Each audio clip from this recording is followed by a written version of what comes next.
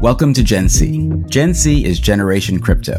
These are the people who were raised on a different philosophy on how they look at money, how they look at identity, how they look at privacy, and how they reimagine their relationships with the communities and companies they interact with. We focus on how Web2 and Web3 brands are building for these audiences. I'm Sam Ewan from CoinDesk, and our co-host is Avery Akineni from Vayner3. Welcome, everyone, to Gen C. It's going to be a great episode. We have an incredible guest, Nick Adler, who will be joining us. Avery, I know you know this, but the audience doesn't. Nick was really the person in Snoop Dogg's ear for many, many years on innovation, technology, and Web3, and has sort of been involved in that, not just with Snoop, but many other folks as an influential personality who's helped people get involved in innovation, technology, social, both with his work on Snoop's team, as well as with the Kashmir Agency, which is an incredible cultural agency. So really looking forward to that conversation. First off, Avery, as always, I need to ask where you are in the world and how are you doing? I am in London. Actually, I have a really exciting meeting with a big Web3 partner tomorrow that I'm fired up about. Just finished up a client meeting, which was in Milton Keynes, which I learned today is about 2 hours outside of London because there's a tube strike. Got to explore the English countryside a bit, and I'm really excited to be here with you and Nick today, covering off on his perspective and also the latest of what we're seeing in Web3 news. Amazing. So let's jump to the news. Big announcement this week, which I really need to know what you're thinking about it, which was that Meta has, laid off a ton of people, another 10,000 people, which is always really challenging and hard to hear.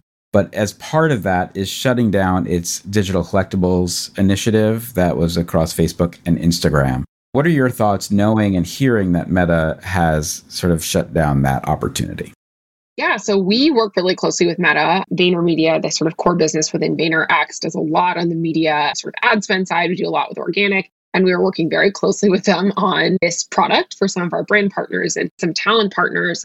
I'm really sorry to see it get shut down so soon. I mean, we were with them at Art Basel doing stuff not so long ago, getting a bunch of talent and creators really excited about what they were building as a way to bring digital collectibles to a more mass audience. And I know they started with Polygon, but they had, integrations planned with Solana and Flow. So I'm sorry to see that it's kind of gone in this direction. And I think right up until very recently, like last week, we were, discussing activation plans, both for the digital collectible sort of minting feature and also for the token gating capabilities, which I thought would have been really interesting and exciting because it brings scale to token gated communication outside of places like Discord. So bummed to see it, but also, facing the realities of where we are in March of 2023. I think a lot of people are looking to tighten the belt, and Zuck has dubbed this the year of efficiency, and I don't think he's playing. I know he is very focused on getting their company sort of into a more efficient place, and he shared a little bit about this in an internal company memo, which he then shared publicly, talking about, removing some layers of the company and also getting really ruthlessly focused on them being an efficient technology company. So I hate to see the impact to so many talented people who've been working at Meta. And also a big shout out to the team who's working on those creator initiatives for the digital collectibles product, because I do think they had the right intentions. And I know when they were approaching talent and creators and brands, they were doing so believing that there was a real potential here. But let's be a practical optimist. I think the door is left a bit open. They've obviously had invested in building the technology and the integrations for it.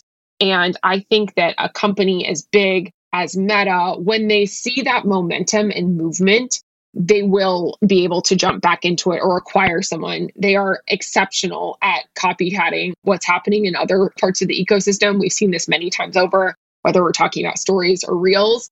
So I feel like when they catch that, they might jump back into it. And even their product lead said they were sunsetting this for now. So I'm hopeful that in the future, they can bring this back in a way that has a little bit more sort of consumer resonance. You said so many great things there. And I think that is actually a really key point, your last moment there, about this doesn't have to be an ending. I think that in the financial markets, in the ecosystem, in the opportunities that we're dealing with now when it comes to having to really show your investors that you are being diligent about sort of the structures of your company, it makes sense that the stuff that's more experimental and exploratory may be put on pause. I sort of, in some respects, thank them for bringing a lot more people into the ecosystem because I think they were able to intro a new group that probably wasn't normal to this. And hopefully some of those folks stayed. I feel bad for the creators. I also think it shows, I rarely say this, but I think, Facebook and Meta had the right intent. And I say that in the sense that it's hard to figure out the business model for folks who are deep into Web3. And so the fact that, for example, whether it was Apple or Google, that they were still taking their 30% cut of all sales, Meta was taking zero fee on these sales. They were sort of at the mercy of Apple, who was saying, hey, if you're paying mobilely, you are still going to be involved in this and you're still going to have to pay the VIG. And I think that was a real challenge.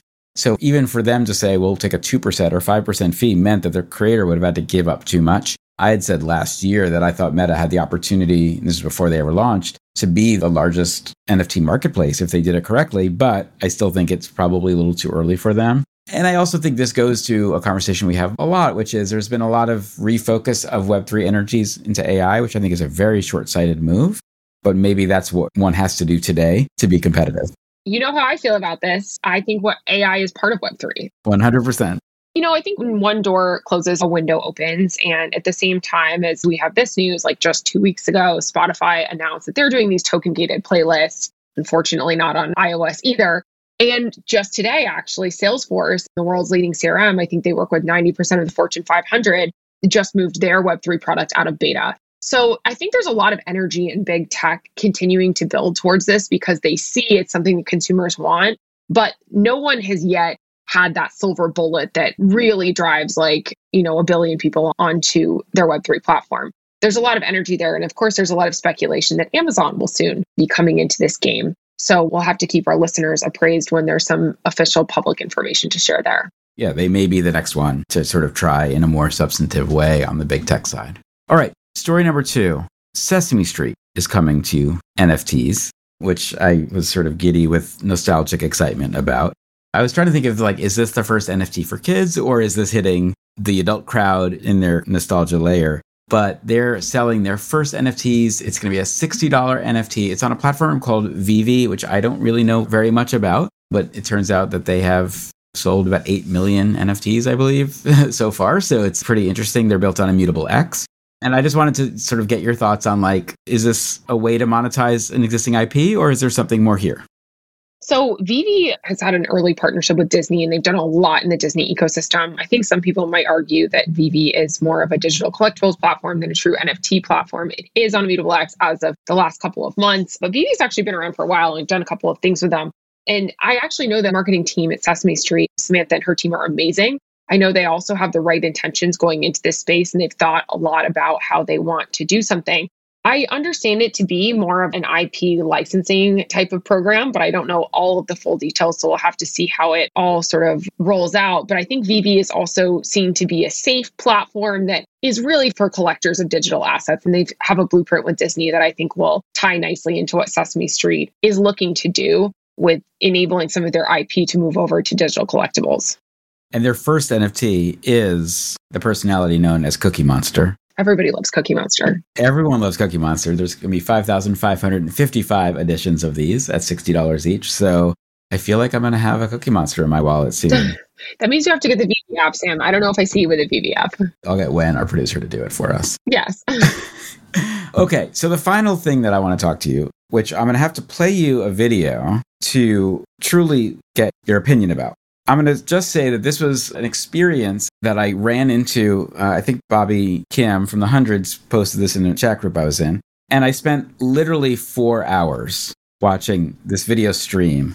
So first, let me just play this for you. And then I'm going to tell you what's going on. And then I want to get your opinion. All right, here we go. Crazy Carlton asks, Tacker Carlson, can you tell us 3 facts about Tesla that Elon Musk doesn't want us to know about? Well, if it isn't the lying mainstream media back with another liberal hit piece. You see, Elon Musk is trying to brainwash us all with his demon electric cars, but I'm not falling for it. Here are the top 3 facts that Elon Musk doesn't want you to know about Tesla. 1, Tesla's batteries are actually powered by the tears of bald eagles, extracted in a secret lab in the Mojave Desert. 2, Elon Musk is using the Tesla autopilot feature to turn all of us into mindless robots that will do his bidding and join his space army to conquer the moon. 3, Joe Biden actually owns Tesla, and he's using it as a front for his globalist agenda to take away our freedom and make us all join Antifa. Stay vigilant, people. The truth is out there. All right. So, Avery, what this was, generative video with a host that didn't exist in real life, who is driven by AI. Generative audio, and both the video and audio of Tucker Carlson. That sounds pretty much like Tucker Carlson. The third thing was it was reading live commentary from the chat. This was all on a Twitch stream. We'll put the link down in the show notes. But it was reading live questions from the chat and then having the AI generate on the fly responses to the questions where you could ask the host to ask one of many, many personalities any question and have them answer with all of the content being generated by AI. And so I literally spent 4 hours watching Donald Trump and Joe Biden and Tucker Carlson and other media personalities answering questions that were completely ridiculous in what was pretty close sort of facsimiles of their voice and their image in real time on this video stream, which I still believe is live on Twitch. And I couldn't sort of think that this was such a giant leap forward already from where we were like 2 weeks ago in the AI space. So I want to frame this for you. When you take large learning models with deepfake video, with generative audio, at the same time, and the ability to respond in real time to generate it, where you don't have any rendering or anything like that, it just feels like we're living in a future that I'm not even sure we want, but it's just here already. So what are your thoughts on kind of this world of AI, how fast it's moving, and the fact that it can create really any content we want now on the fly for us? I think it's amazing. We're spending a lot of time at Vayner really trying to understand this because there's new stuff every day. GPT-4 just came out yesterday. Like my whole team is spending like hours on it, like up late last night, like messing around with it, trying to better understand it. And I think there's so much opportunity, but also so much risk in some of the stuff that has come out in just the past few weeks. And if we've learned anything in the last 2 years in Web3, it's to really make sure you understand what you're getting yourself into, particularly if you're, publishing this externally. So for fun things, I think it's like amazing. It's like great. And I've played around even, having AI help like write scripts or, do my voice or whatever it is. And we use the sort of visual tools and copywriting tools a lot just to spar and bounce ideas and, generate videos and all of that. And at least at Vayner, we're using this only for internal usage right now, because I think there's still a lot of uncertainty where all of this is coming from, right? Like where these large language models are getting this information, which they're then using to come up with jokes, right? Like, was that something that Sam Ewan from CoinDesk wrote and then it pulled it and, put in the voice of Tucker Carlson? I think is a challenge. I think it's fascinating though. I mean, this is moving so quickly. Like if we had even done this podcast, like in, late Q4, AI was like just such an abstract thing, and ChatGPT really put that in like the hands of consumers in this incredibly powerful way. I think nearly 130 million consumers have used ChatGPT in the past 40 days, which is crazy, right? Just in terms of speed of adoption and also just sort of demonstrating the potential in a really consumer-friendly way. So it's fascinating, it's amazing, and it's something that I think every marketer and every brand builder and every business person needs to be getting hands-on with themselves, spending those 4 hours going into a rabbit hole to really understand the potential. Though I think it is early to be actioning on this. And that's an unusual thing for someone at Vayner to say. Usually we like to jump into things like first, and we are jumping into it from an educational and like really understanding all the different sides of it, how to use it, what the pros are, what the cons are, because I do think there's going to be some pretty real regulatory legal guidance that comes out in the next, if not weeks, like next few months, because, where is all this stuff coming from is a very real question. And I think a lot of enterprises are also looking at how they can leverage this technology, but off of a data set that they have approved or validated to be correct. And you know where I'm going with this. The real magic, I think, will happen when that actually can be verified on a blockchain. It can be pulling from information that's verified on a blockchain that's then accessible to all of these models who can use it, and it's verified as true. Because right now it's pulling from information from all these different sources. Some of it's true, some of it's not. Some of it's like, somebody on Reddit that says blah, right? But if you can verify this actually came from a legitimate source, I think that's pretty powerful. So fascinated by all of this. Please share me the link. I will definitely play around with it and get to know it a little bit myself. I will send it to you and we'll put it in the show notes. Yeah, I think it is one of those things where I think it's so fascinating that you can't turn away. But then, and I'm really happy to hear what you just said, which is, because, frankly, we see so many brands, and you deal with this on a day-to-day basis, but the amount of attention that's being focused on AI from the brand level is incredible. while also, I think, feels a little bit of a red herring. I think that people are falling for the trap of innovation, whereas the true ability to utilize this at scale, I think is still, we're a ways away from that. So it does feel that it's an early thing to be doing, but everyone just wants to say, look, we have AI, and it gets you a headline in the same way that people were doing that early on Metaverse. Well, the FTC actually just put out guidance that said that advertisers cannot make like false claims about using AI, because I also think a lot of companies are now slapping that AI sticker on a lot of things. Because I think you're right, Sam. The number of vendors who've been hitting me up of having some new AI tool has definitely skyrocketed in the past month. And I think we'll see a lot of that, some of which is actually great and meaningful technology. And a lot of it is a very thin layer added on top of OpenAI.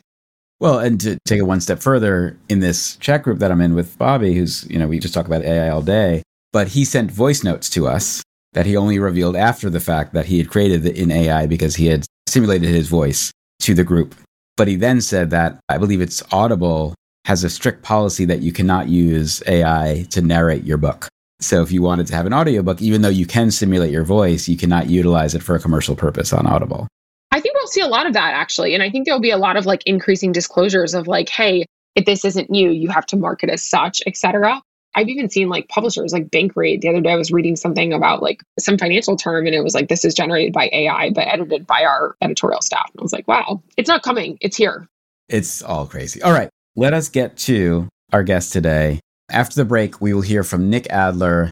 Nick Adler has a company called MNTGE. He also is the president of a consultancy called Unified. And I'm really excited to hear what Nick, who has really been sort of a big advocate of Web3, especially within the big brand and celebrity set, has to say on Web3 specifically. So after the break, we'll hear from Nick. All right. Excited.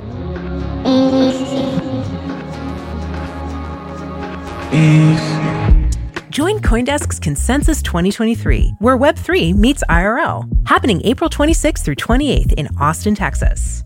Consensus is the industry's only event bringing together all sides of crypto, Web3, and the metaverse. Immerse yourself in all that blockchain technology has to offer marketers, advertisers, brand leaders, creators, builders, founders, entrepreneurs, and more. Use code GENC to get 15% off your pass. Visit coindesk.com/consensus or check the link in the show notes. All right, we are back, and we are here with Nick Adler. I'm very excited to have this conversation. Nick is someone that I've followed in the space for quite a while, and I think always is not only involved in really interesting projects, but thinks about the space often in ways that people haven't seen yet. And I'm so excited to sort of tap your brain, Nick, and think about what we can learn from this conversation. So first, Nick, I would love for you just to introduce yourself and, who is Nick Adler and sort of what you were doing before the whole Web3 vertical started. Hey, thanks for having me. Appreciate it. Always enjoy being able to share my thoughts on the space. Nick Adler, sometimes known as Nicky Ads on social media. I have been really in the entertainment and music business for a long time. I started as an attorney for about 5 minutes and wasn't very good at it, but it gave me some early lessons in life and helped kind of define some of my thinking. I moved out to LA, got into television production, unscripted TV, and really got to know an emerging artist by the name of Snoop Dogg, who gave me the opportunity to work on his television show called Snoop Dogg's Fatherhood around 2006, a series about a family on the E! Network. Actually, funny little side note is it premiered the same season as the Kardashians. So we ended up beating them in the ratings for about 1 to 2 seasons, and then they took off. So those were fun times. But through that experience, I got to know him really well and his team. And when the show ended, was invited to join his management team. And I focused specifically on branding and endorsement. I didn't think about music. I didn't think about touring. I really was brand focused, which at the time was an anomaly. Back then, artists like that had big kind of Hollywood agencies like William Morris or their record labels were out kind of sourcing their deal flow. So, for him to bring in somebody to independently think about that was different. Now everyone does it. But at the time, it was a different move. And, I just got to work and started to look at brand collabs, companies like Adidas and Pepsi and things like that. But what was happening at that time was really special. It was the beginning of social media. And I started to sort of pay attention to these companies that were emerging, like Facebook and Twitter. There was no Instagram yet, but companies like that. And I just started to explore how we could use them. And that was a big kind of aha moment for me. So I became a bit of a resource for artists in the social space. And, after that, joined a creative agency called the Cashmere Agency, was a, early employee there and had a, partnership equity there and helped build that company to, over 100 people and was sold a couple of years ago to S4. So seen a lot of different emerging business models through this experience. And more recently have really gone all in Web3. Thank you for sharing that with us. There's two things that brings up for me. One, I was in the music industry in the sort of very early 2000s, late 1990s. And I remember being at a party and there was this real skinny kid against the wall that people were sort of, not paying attention to. And I remember sort of asking someone, "Oh, who's that?" And they said, "Oh, he's some guy named Snoop." And this was like 2 weeks before Deep Cover dropped. I mean, you go way back. Yeah, it was this amazing moment where I just remember like in New York and LA both had those kinds of vibes where like you could be in a room and not realize that you were like at a Genesis moment. And then he drops and I was like, that's that guy who I saw at the party. And I was just very excited about that. Well, that's crazy. I have to jump in here. What were you doing? Where were you working? I was in music production and I was DJing, and I was not great at either, in the same way probably you were not a great attorney. But it created adjacency to these communities that I was loving, right? And so I was a giant hip hop fan and I just wanted to be involved. So I was working at Green Street Recording, which was one of the premier recording studios. I was doing my own production. I was DJing like 2 or 3 nights a week. And I was also volunteering at the New Music Seminar, which was kind of the early big conference for the music industry. And yeah, so you get to go to these events and parties and, history was made in front of you. It was pretty incredible. Amazing. Yeah, agreed. And I also have this thesis, which I continue to keep refining, but that virtually all of popular culture has its roots in hip hop. And I say that because I think when you look at remix culture, right, and the idea of how do you borrow from something and make something new, which is all memes, which is frankly so much of how our cultural fashion works, that all started, in the 70s when these guys were plugging into lampposts and creating music from nothing, and I just think there's so many synergies actually in the Web3 world to me and that go back to the roots of hip hop. And now that we're in the 50th anniversary again, it makes me feel really old. But okay, so getting back on topic, your name has popped up for me when I ask who should I be talking to, and this started, I'm going to say 2021, your name kept popping up as someone who was just interesting to get to know, and that you were someone who helped a lot of people get into the digital space. I want to know what was interesting for you when you started to see this rise of NFTs and kind of digital assets that made you perk up and say, this is something to pay attention to. Yeah, I mean, it's a great question. So the thing I just brought up about being in social media in 2007 was really important and pivotal for me. So at that time, I was young. I was really new to the world of entertainment in general, but I had really noticed that something was happening. And I saw this opportunity to build an audience via social media. Again, Facebook, Twitter was going to be wildly valuable. And I started to just go to work and I started to help set up profiles, in some cases kind of start being the voice of these talent and kind of create these audiences. And before I knew it, I was flying up to the Bay and I was getting to know VCs and private equity and angels. And mind you, before this, I didn't even know what these companies did. I had heard about a VC, but I didn't know what existed. And before that, really like 50 Cent was the first person I'd known who sold equity, who did an equity deal and made money in an exit. So many of these things were new to me, but I had to get a crash course in this, right? And what I realized at the time is we were moving quickly to aggregate mass audience, right? And we were doing it through these other platforms. And at the time, these platforms, they were encouraging us to do it and we were helping to build them. But what we didn't realize at that time was that we were giving these audiences we built to them to control and to own. And I started to wake up to the fact that after a period of time that we didn't control that audience. In fact, now that we gave away this audience, they were turning the volume down and we weren't even allowed to speak to them anymore. You had to pay to access them. And that was this great aha moment for me where I was like, these massive tech companies, these titans were built on the shoulders of the users, especially the high profile users like Snoop Dogg. So when I saw that moment and realized that, I had very little control there, I knew that when there was a better opportunity or new technology that allowed better control, I was going to go all in. And so when I started to realize this emergence of Web3, which came on very slowly for me, it wasn't an immediate realization, but when I did realize it and I saw the ability for this idea of ownership over your digital footprint and the ability to sort of own and to activate an audience and to have direct communication with them, I got wildly excited and I just started to experiment. And it was through some early engineers and developer friends of mine, most notably a guy named Frankie Nines, a collector named Jimmy.eth. These are people I got to know and started to show me products and make me aware of what was going on with Dapper Labs and places like that. And, once I saw that and that light bulb went off, I realized that I had to go all in and build some stuff. That was my aha moment. I want to take for 2 seconds, though, because you mentioned the Cashmere Agency. And I know you spent a while there.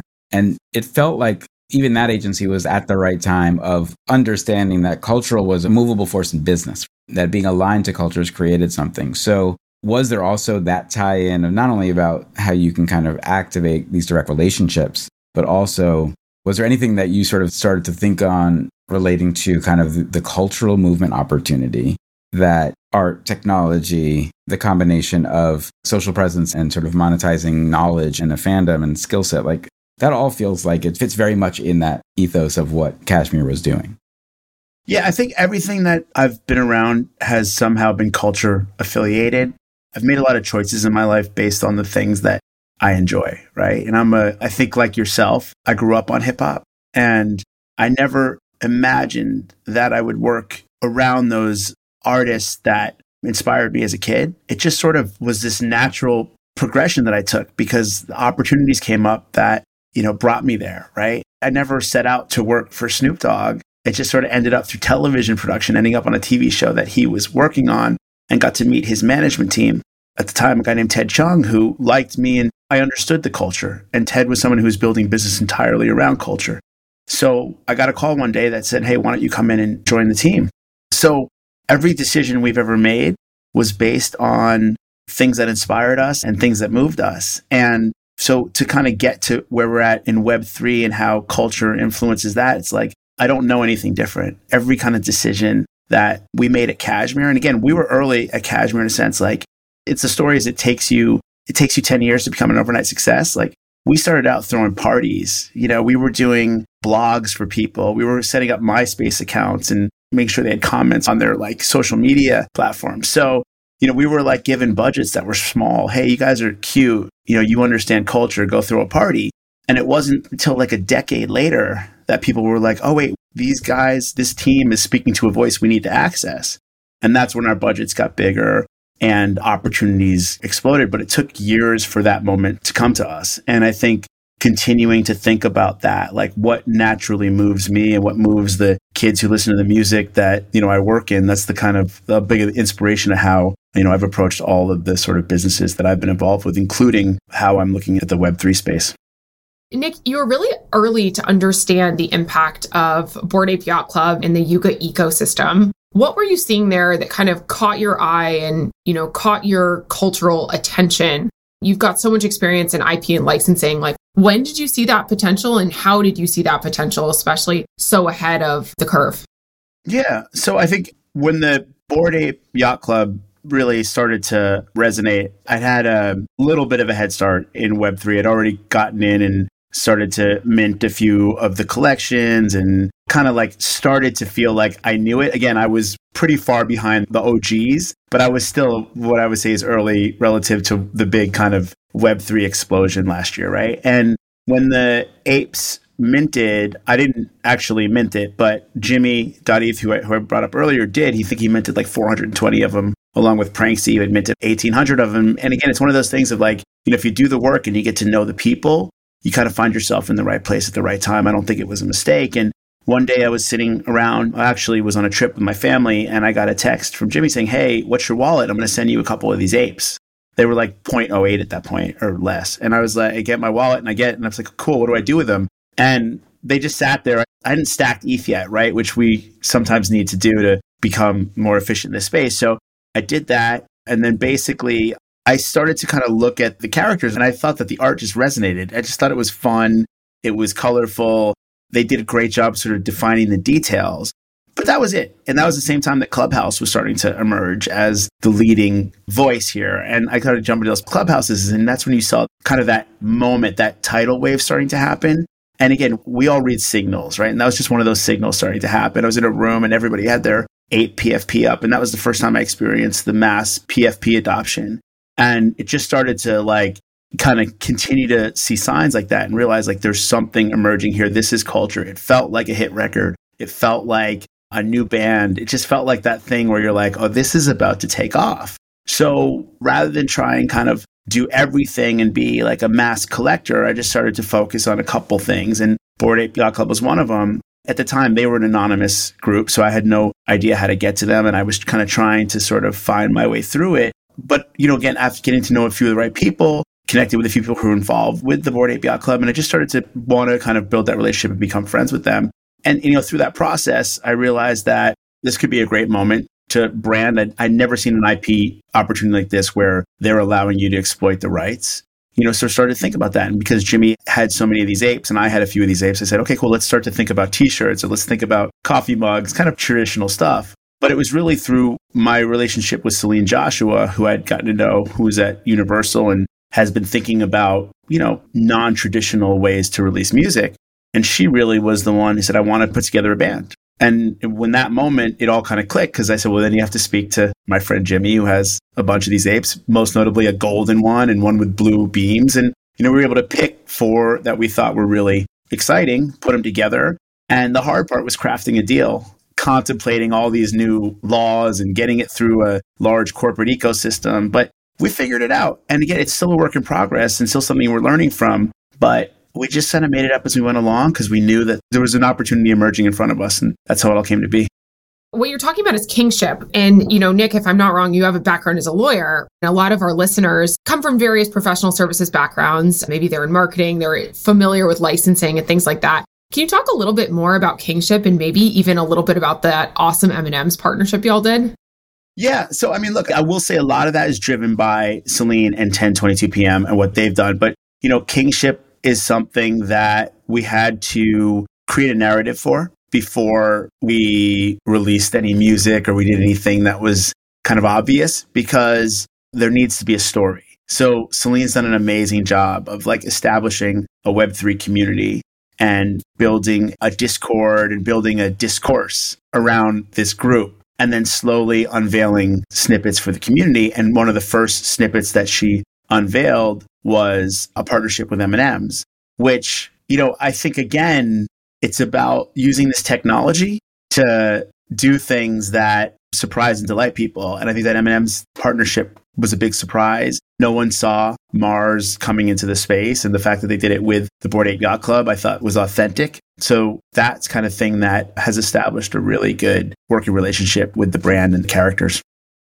Nick, I want to unpack a bunch that you just said there. But there's a couple of things that I think are really great lessons to learn. So one, I'm a big generosity maxi.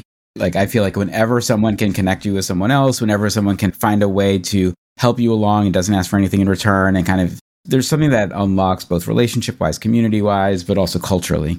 It's so funny because you mentioned with Jimmy, I remember watching a podcast with Gary and Jimmy, and Gary Vaynerchuk and Jimmy together, where it sounds like Jimmy did the same thing for Gary of this is something interesting. You should pay attention. What's your wallet? I'm going to send you a couple of these, which I think also was one of Gary's genesis moments of why this stuff was interesting. One, shout out to Jimmy, because I think he's been that person for so many people, and he didn't know at the time, like you were mentioning, right? Those are $100 each at the time, not recognizing that these assets at one point would hit $200,000-$300,000 in value each, right? So one would make a different decision maybe if he had known that, and he had, clearly minted a tremendous amount of them, which I know he gave a bunch away. So one, I think there's something really interesting about that idea of being selfless and saying, I'm interested in something. I want you to be interested. It reminds me again, going back to our hip hop conversation of earlier of making people tapes, of here's the folks you got to know about, or giving someone something that sort of culturally got them into a movement, which I think Jimmy did, which I think you've been very much a proponent of. The second thing I just want to also give an interesting shout out to is the fact that I don't think people recognize how influential Clubhouse was to Web3. Because it was, we were all stuck at home because of the pandemic. Audio was very new as a kind of live technique of how to get information and connect to people. And those rooms early on where, you saw the beginnings of Friender becoming a known artist and all these other people who just were spending all their time in Clubhouse conversing about this. But I think you brought up such an interesting point. I don't think I thought of the idea of a PFP in the same way until Clubhouse, right? That idea of everyone would be great, reset your photo to this and reset the room. And suddenly everyone has the same photo. I think that was a precursor to what we then saw happen on Twitter, but really took it 6 months to get there. So I think both of those things to me are about listening early and being willing to be generous in both your time, your conversation, your ability to sort of connect with people, and that pays off, which I think is just such a great moment.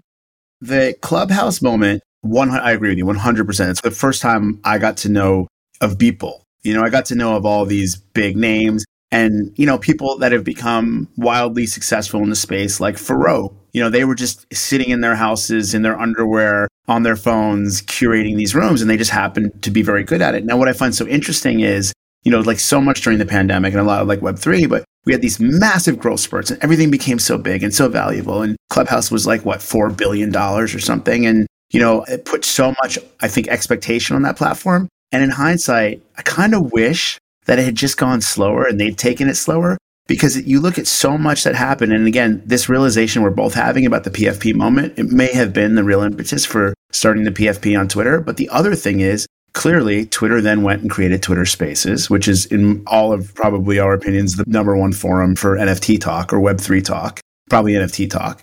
And now has become, and again, I say this with my own personal opinion, but has, in my opinion, become pretty weak in terms of its audio capacity. It sounds like crap. It breaks down all the time. And I laugh because I'm like, I kind of wish that we could go back to a Clubhouse now. And I don't see it happening because trends move and people have left and, maybe there's a return, but that product was really good and really a valuable component for everybody to plug into to create where we're at. And Twitter essentially just integrated it in a sort of very mediocre way. I love that, Nick. Clubhouse was such a huge thing for a while. At the time, I was actually living in Asia, and Japan was one of the top markets. We were literally doing branded shows on Clubhouse for a few months there, and then it happened, and then it ended. And you've probably seen that happen so many times over during your career. How do you stay on top of trends like that, both as a user and as a business executive? It sounds like, you mentioned it felt like a hit record, which I think is a great quote. Is it a gut feel for you? Are you data driven? How do you personally stay on top of these things? Yeah, much more gut than data. Obviously, as you grow as a company, it's nice to rely on people who have access to data and can read it. But the way I've really been able to ride the wave is through gut instinct and through things that just appeal to me and feel like really good use cases and things that I can integrate into my life. And, again, to talk about Twitter Spaces, for example, as I've been building the new company that I'm working on, MNTGE, we do a weekly Spaces called Fashion Fun in the Future. And it's not the best production, but it's consistency and frequency. And it's something that, I feel like that product, as tough as it is to navigate, is tremendous. It's this unbelievable ability for us to immediately go on our phones and can get access to somebody that can jump on. And, so I just look at products that I feel like I can use in a great way, but that also have nice reach. Occasionally kind of find some cool emerging project and help raise it up and help raise the profile. And that's been great to have the ability to work with people like Snoop Dogg to bring attention to those products. But for the most part, at this time, a lot of stuff that I'm kind of using, I like to see is proven and has some engagement and has some kind of proper use cases. Would you say momentum plays a factor into this as well, of leaning into that momentum with trends once you sort of establish hey, this feels like it might be it? You test a little bit, and then as momentum builds, that might be when you bring in some of your partners with massive reach. Exactly. Has to be. Momentum is super important. So many people come, and you guys probably see it too. You get pitched all day long on these big ideas. There's a lot of amazing ideas, and the execution sometimes is good too, but the audience isn't there. An audience is so important now. Somebody has to prove to me that they've been able to acquire audience before we really start to, share it and use kind of high profile people on the product. Nick, I want to talk about MNTGE, which is your new product or project, which is a really interesting sort of take on digital fashion. But first, I do want to sort of know about that moment when you are working with Snoop. And, is he coming to you and saying, what's going on with this? Are you going to him and saying, you should pay attention? What was that moment of getting him involved into the Web3 space? And then there was that whole interesting thing of whether he was Cosmo Medici. Just sort of interested in his interest because he seems pretty committed. And I don't know him. You do as a personality. I want to know how that moment became. Yeah, that was fun. The truth was, no, he wasn't experimenting with it. I'd learned my lesson from 2007. If I'm going to do it, I got to go all in. I'm going to go full on. And I realized at that point, having spent some time in Web3, that this was going to be here. that this was going to be something that was going to change our lives.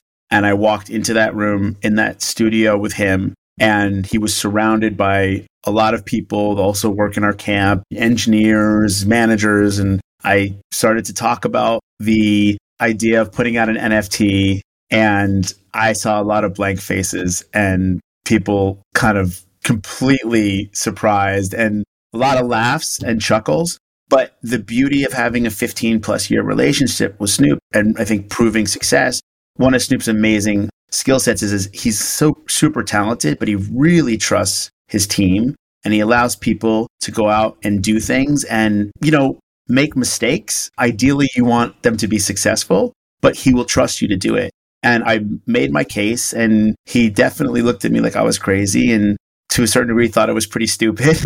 But I was able to convince him that we should release our first project, a series of NFTs attached to music. And I'm going to say I was a rookie at the time. I didn't realize the chains. I didn't realize the power of Ethereum versus maybe a lesser known chain. And I was more captivated by a little bit of the bright lights. And it was a partnership with, this is true, no one had known about this company yet. They were called Crypto.com, and they were launching a Web3 platform.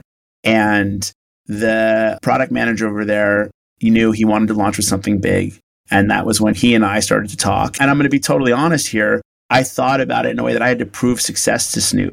So I needed to ensure that, there was going to be a successful ability to monetize. And, they had this massive trading audience. So we connected, we used their platform, and we created a very successful drop. Now, the chain wasn't that great. And I don't think it's, in hindsight, my favorite drop, although I am still proud of what we accomplished. But it was through that I then started to realize we need to be on Ethereum and we need to build our own contracts. And again, that's through trial and error. And that was through, because of that successful drop, then Snoop's eyes opened up to it. He became aware of it. And then he really embraced the team, jumping full on in. I will say one other thing that's really important here is that his son, Champ Cordell, was in the room that day. He's very bright and he wants to learn. And he realized he'd heard about what was going on. And what he was able to do was take a lot of the stuff that I was kind of nerding out on and really kind of translate it to his dad. Because, his dad looks at his 20-something-year-old son, that's who influences the next iteration of these stars is their kids, right? Especially if they're cool, which Cordell is. And so it was kind of through teamwork where we got together and really helped, I think, power that Snoop Web3 launch. That's incredible. And of course, then fast forward to him and Eminem performing as Bored Apes at the Grammys. It's just such a wild ride in that respect. And get to your question earlier about the Bored Ape Yacht Club, he got the same feeling I got. It was a real bridge of a cultural moment. It was, here's a technology, and here's music and entertainment, and here is this Bored Ape Yacht Club, which is able to sort of bridge them together. And, through Eminem having one and Snoop having one, and Snoop really thinking about, hey, I'm Snoop Dogg, but how can I create other things that I don't have to always show up at? And that's where he really embraced the ape. And then the song came together, they had that done, and they said, well, let's create the apes for it. And before we knew it, we were at the MTV Awards and things like that. So it was a really fun time. That's incredible. All right, so let's talk Mintage. Mintage is your new baby. It's such a cool project, and also I think addresses at least a passion project passion moment for me, which is how fast fashion is just killing us all. So I would love for you to tell kind of the audience what Mintage is, what you guys are building, who your partners are, and kind of what makes it so exciting to you. I'll kind of start by giving a little bit of a philosophical thought here. We're going through a moment where I think NFTs is a polarizing word. And sometimes so is Web3 and even blockchain. And, we had such, again, a clubhouse moment where so much people embraced it. And then maybe some people got burned, some people got scammed, some markets dropped. And there was this kind of exodus. And then there's this sort of finger pointing from an outside world being we told you so. But what has always excited me about this market and NFTs from the jump isn't necessarily the collecting and trading, although I really enjoy it. It's really, truly the technology. And it's so funny to me that this is the first time where people look at a tech and go how could you use that? And I'm because it's about the software to me. It's not about the titles and the brands and the names. It really, truly is about the product and the integration. And so when I was thinking about a project and something I wanted to launch something that could be NFT driven and Web3 driven, but really could touch physical products and really could be something that is both an exploration of maybe a streetwear brand, but also has really ability to play in the digital space and digital assets. So we started that project thinking about digital wearables and thinking about clothing and thinking about how can you dress yourself in the future for your future avatars, for your future PFPs, and play in these metaverses. And we started to think about how can we do it in a way that's authentic to us, and us being myself, my partner, Sean Witherspoon, who is a very well-respected streetwear designer, sneaker designer, vintage collector, artist, my other partner, Brennan Russo, former Adidas. And the three of us came together and we just thought everybody's thinking about very futuristic clothing and futuristic fabrics and, beautifully designed couture, astronaut outfits. And we thought, like, what about the stuff that we still kind of wear on a daily basis? The rock and roll t-shirts and the ripped jeans and things like that. We started to sort of think of ways to make them compelling and beautifully designed for Web3 and to work with designers who you may want to collect in the same way you want to collect artists. So that was kind of the beginning of the concept. Let's create digital wearables that are inspired or designed by people that we wear in streetwear today. But then as we got deeper and deeper into this project, we started to think about the importance of all this vintage clothing that Sean has collected over the years, 4,000 pieces. We started to look at the rarity and the traits and the provenance of these pieces, the stains, the rips, the bootlegs, the photographers, and think about, why those pieces are collectible and tradable, just like NFTs. And so what emerged from this really is a future digital streetwear brand. It's something that, I think the Kiths of the world and the Amy Leon Dior's, they were all built through a Web2 D2C model. And we're just thinking about the future through a Web3 model when you can both own the NFT, which gives you the rarity that traces the provenance, to the piece of clothing you wear in the real world. How are we taking these vintage items and repurposing them and upcycling them and distributing them? And then how are we making some of these assets wearable and tradable in games? And everything that we're doing is brand first. So if you look at our social media, our Twitter, our Instagram, our TikTok, we create what I think is an aspirational, traditional brand that, we want 16-year-old kids to come and wait in line to get the product. And it comes with a Polygon NFT or Ethereum NFT. And, they're not necessarily so concerned about trading the NFT, but, they're establishing that use case around it. But also we want the degens and the collectors to say, oh, that's a grail piece. I want that in my closet, and I also want it in my MetaMask, and I want people to know I have it and potentially vault it. So, we're playing with all different tool set for the future of fashion. You just said a lot there. So there's a lot to unpack, but an amazing insight around celebrities like really listening to their kids and their kids' friends. I hear this all the time because I work with a lot of clients who are a lot older than I am. So they're always referring to their kids and they're like, oh, my teenager, my college kids, and using them as a reference point. Whether their kids are like 10 and obsessed with Roblox or they're 16 and obsessed with TikTok, that's actually like a huge unlock moment in a lot of cases. And digital fashion, I think we see, especially with Roblox, that this is something that Gen Alpha is like really being born into. And, I love what you all are building with Mintage. And I'd love to also hear your perspective on digital fashion as a whole. There's so many companies who are building this space, from, the gaming platforms like the Fortnites of the world with skins, to DressX, to a million other sort of digital fashion companies. What do you think people are getting right? What do you think is a little off base? And where do you think this sort of like digital fashion future is heading? Yeah, it's a great question. I don't know where we're heading. I do know that like the ability to collect things and having the twin element to it, I think is truly important, meaning like having the real fashion pieces and having what I would call a digital twin NFT. I think that's a very important feature that, whether it's in fashion or real estate or footwear or whatever, is going to be something that we live with on a daily basis. I think that the skins and the video game accessories, already a tremendously lucrative business. We've seen it with Fortnite, we've seen it with Roblox. And, I think as these companies start to embrace ownership of these digital assets, that's going to be a big shift where people are going to want to produce more digital apparel and high fashion apparel for these digital skins, these avatars, big kind of inspiration for what we're doing. In terms of the new emerging Web3 companies, who I think a lot of what they're doing is based off of AR, and they're building for a future of goggles. I think we'll get there. I think right now it's a little difficult to appreciate the value they bring. I think it's kind of maybe fun to play around or novel to put on earrings on your Snapchat and things like that. But I don't think we've clicked yet as to kind of what the major use case is there and where people are really going to embrace that stuff. I'm kind of building there myself, but still trying to understand, what is the best use case. And I'm looking forward to whether it's an Apple or a Meta or, an Oculus who are going to introduce maybe a goggle or glasses that are going to make a lot of that stuff, much more easily accessible and integrated into our daily lives. I was looking yesterday, 3 years ago this month, if you were to buy a CryptoPunk, it would have been about $150 was the average price. Today, the cheapest you can buy one is about $110,000. But that was 3 years ago. If you bought one 5 years ago, it would have been like $4 because people had no perceived value, no perceived use for those at the moment. And I wonder, just going to where your head seems to be also, is at some point this is coming. And 100% this is not financial advice, do your own research moments, of course. But whether it's what Mintage is doing or DressX or any, even Mugler just did a big drop, like anyone who's doing this stuff in fashion now, there is a little bit, I think, of why would I buy it?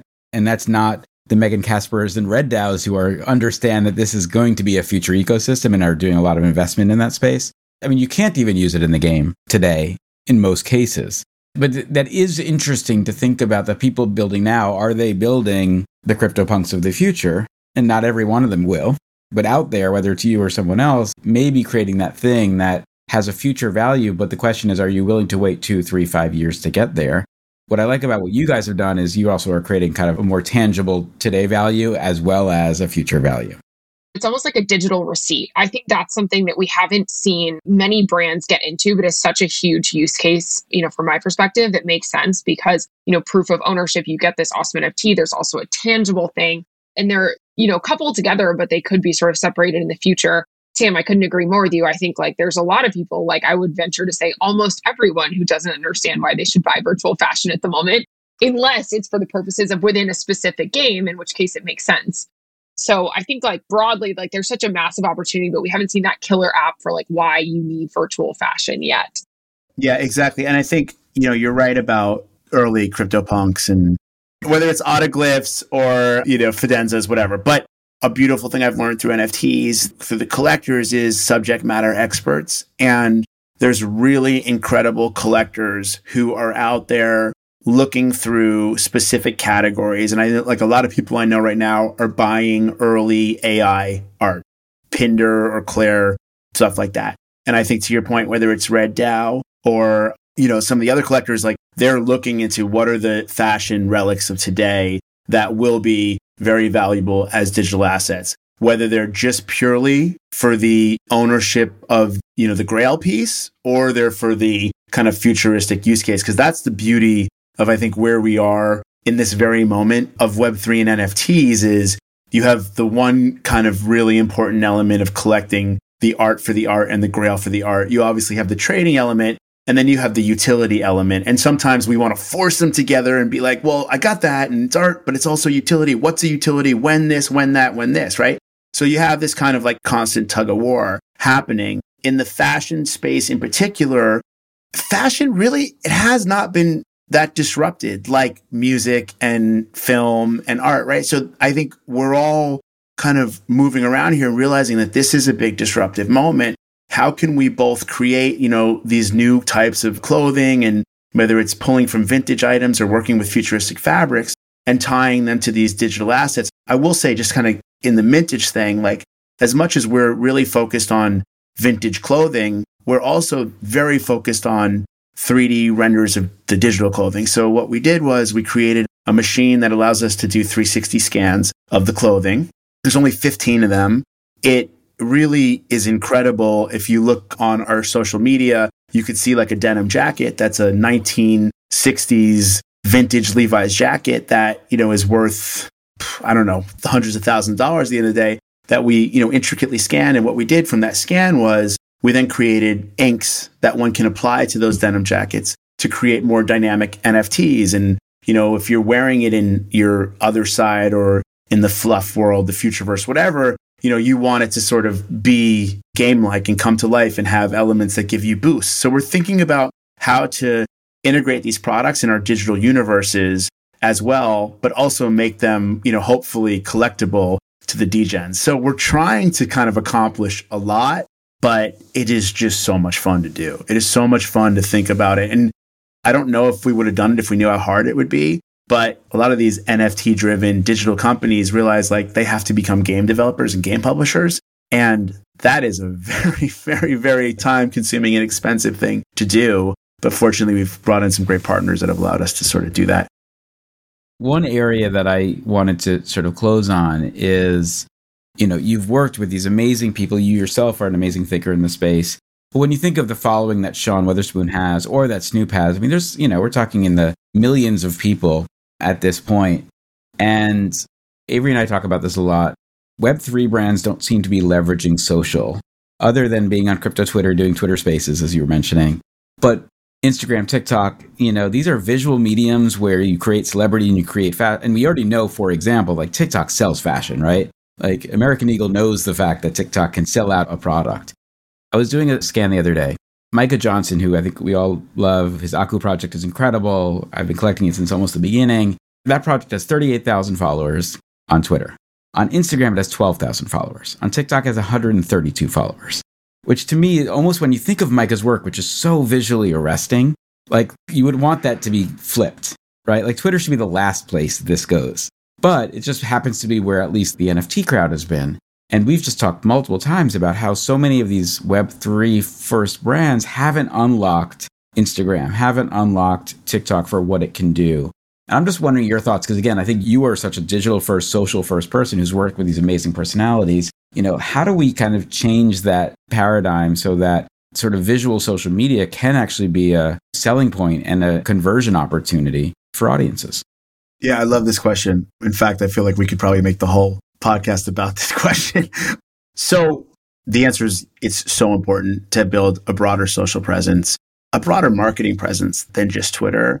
Yes, the Twitter microphone is really good when you are speaking to the whale collectors and you are speaking to your drop and those people are engaged with you. If you're beyond that, or that's not an interesting category for you, or they're not interested in you, then, it's a big miss not to be on multiple platforms.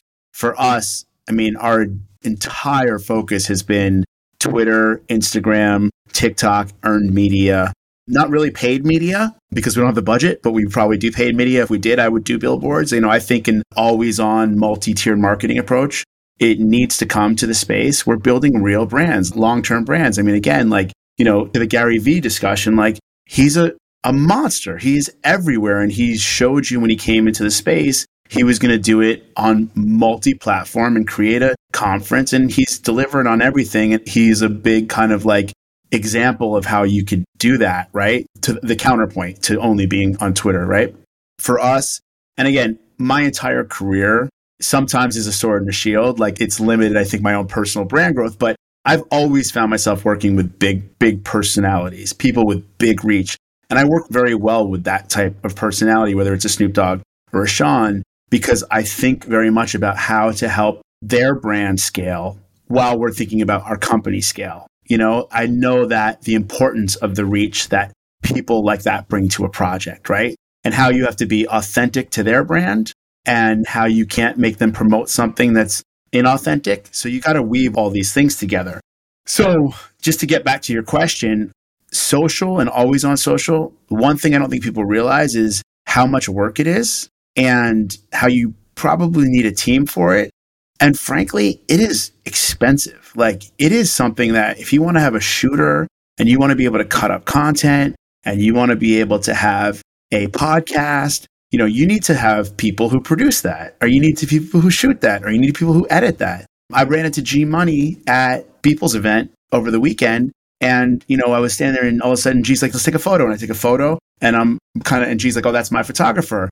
And we got into a conversation about this because if you look at 9DCC, I've said to G, I like it. I like to see the slow motion videos of G walking through Paris. He's brand building. He's thinking about himself as a fashion personality, right? He needs to represent that look, feel, and that authenticity. And he even said to me, he's like, I didn't realize how expensive this is. It is a pricey endeavor. You have to think about that when you're going into this business.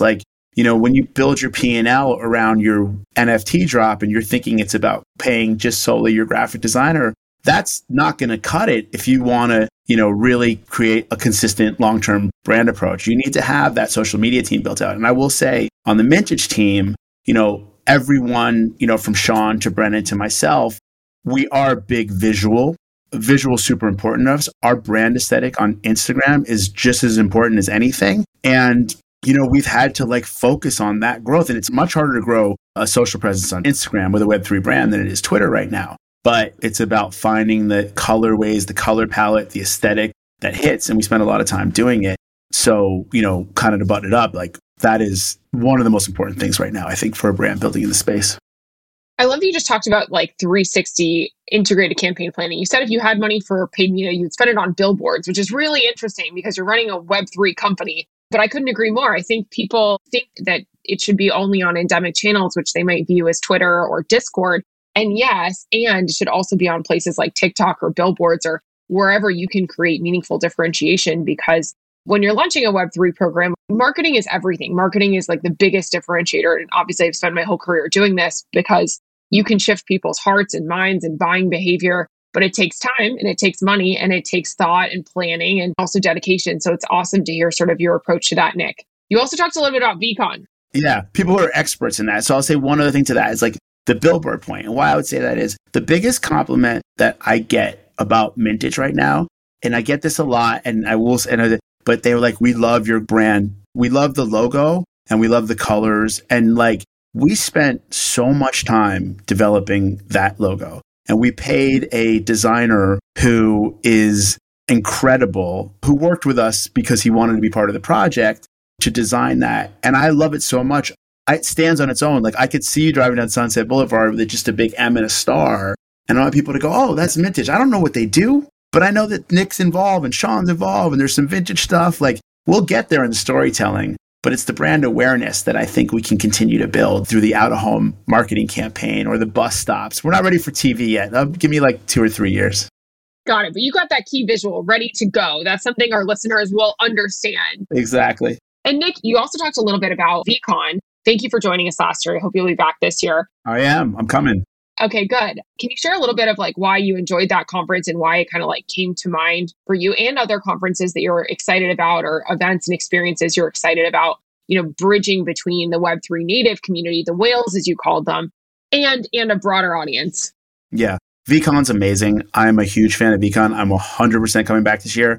And I say that totally honestly. There was 2 things that really resonated for me. One is, NFT New York and NFT Paris and Art Basel. It's like pandemonium, and you're lucky if you get to stay somewhere for 30 minutes and have a meaningful conversation. Because the team at VCon, created it in a destination that I think is at a different time and off the beaten path, you're there solely for that. I hosted a dinner at VCon, totally disconnected to it, and I had 75 people show up and more people wanted to come. And we spent 3 hours in the room, and I built some of the best relationships that night with some of the most emerging, well-known, iconic artists, brands. It was a real fun hang. I would have never had that in New York because they would have been oh, I got to go to the next party, or I got to go here, I got to go there. So that was one thing that to me was just really special about it. And I'm looking forward to hopefully creating that same moment in Indianapolis this year. The other thing that I thought was really interesting, and I think this really speaks to the V family, is the people who were there. There was a mix of the degens and there was a mix of the Web3 artists, the Web3 brands, but there was, I think, a genuine consumer there who had no exposure to Web3 and they were there to learn. And they may have been somebody who runs a gym in Indiana or building a car parts company. And they were just there because they're learning about the messaging of branding. And they really genuinely wanted to learn some of the lessons that we could teach them. And I thought that discourse was really important. Amazing. All right. Well, look, come see Nick at VCon this year. Come see Nick at Consensus this year. I think this is the kind of conversation we need to have because I think you're hitting it on the head. And I think, again, we know and love what Gary and Avery and the team at VCon has built. But I think the idea that this is broader than the 10,000 people who all talk to each other on Twitter, and this is really a future proof for people who are in these small businesses, who are in these creative communities. To me, that's what gets me so excited. The converted are converted. we need them to stick around, but we can't just keep doing this for each other or else we're never going to make it. So I think that point is so valuable, which is utilizing the network effect of being in a room like what Avery sets up or like what we set up. I think that's just a giant thing. And I know, Avery, you don't set up VCon yourself. Yes, definitely not. But I'm going to have to invite myself to Nick's dinner this year. Yeah, exactly. Yeah, come through.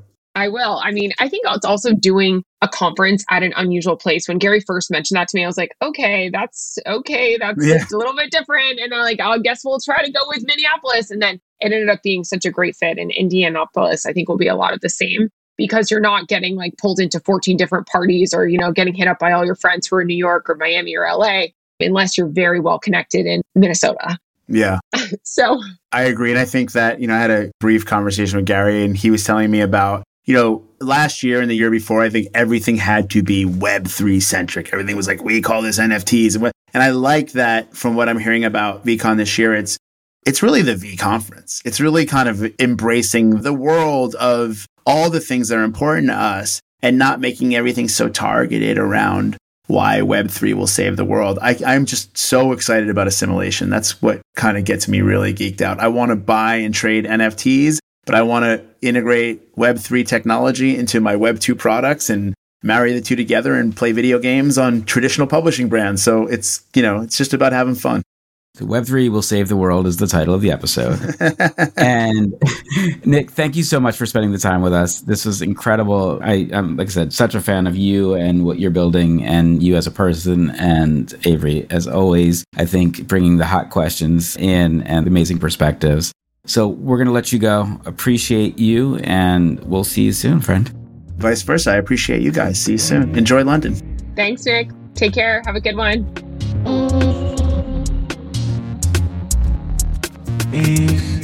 So Avery, Nick Adler, such a good personality, bringing so much intelligence, so much perspective. Also, just imagine just the experience he's had in his whole career. Very inspiring. I loved it. What about you? It was great. I actually know a lot of our guests very well, and I didn't know Nick that well until this episode. So it was really interesting to hear his perspective, both working with talent, building brands, being a lawyer. And I love the 360 marketing perspective that he has, which I think is very different from what we see from a lot of Web3 founders. But it's also because, he's done a lot of things and Web3 is just one of them. So I love Nick's perspective, really interested in where MNTGE goes. And of course, love to hear what he thought about VCon, because he was a big part of helping get some amazing talent there last year. And of course, him being there was amazing. Yeah, no, he's all good at anything Nick's speaking on. So I think great to have him again. I'm pretty sure we'll have him in consensus. So this is someone to keep track of. And I also think someone who has been, we haven't had anyone who focuses on licensing and IP and that kind of world yet, who's talking about it, but I think sees that opportunity. We've seen so much stuff recently, I think, of people being a little short-sighted in their approach to Web3, especially with the meta news that we talked about earlier. And so, I think it's being able to look at that longer term vision is such an important skill. And I can only imagine, he was sort of the social media gateway for a lot of these sort of artist types and cultural types in 2006 and 2007 when social media wasn't really there. But he was able to sort of get them to be interested and involved. And I think that's just such a unique skill of knowing and being able to be consistent. I love how he said that it felt like a hit record, and it's just that gut feel that, you've been doing this for a while, you kind of get that kind of a feeling like this is going to hit. And yeah, great perspective. Great to have Nick on. And Sam, always amazing to see you, hear your perspective. I know we're getting closer and closer to consensus, so more and more cool announcements keep coming up. So I'm fired up for it. Absolutely. All right, Avery, we will see you and everyone else next week. All right. See you, Sam.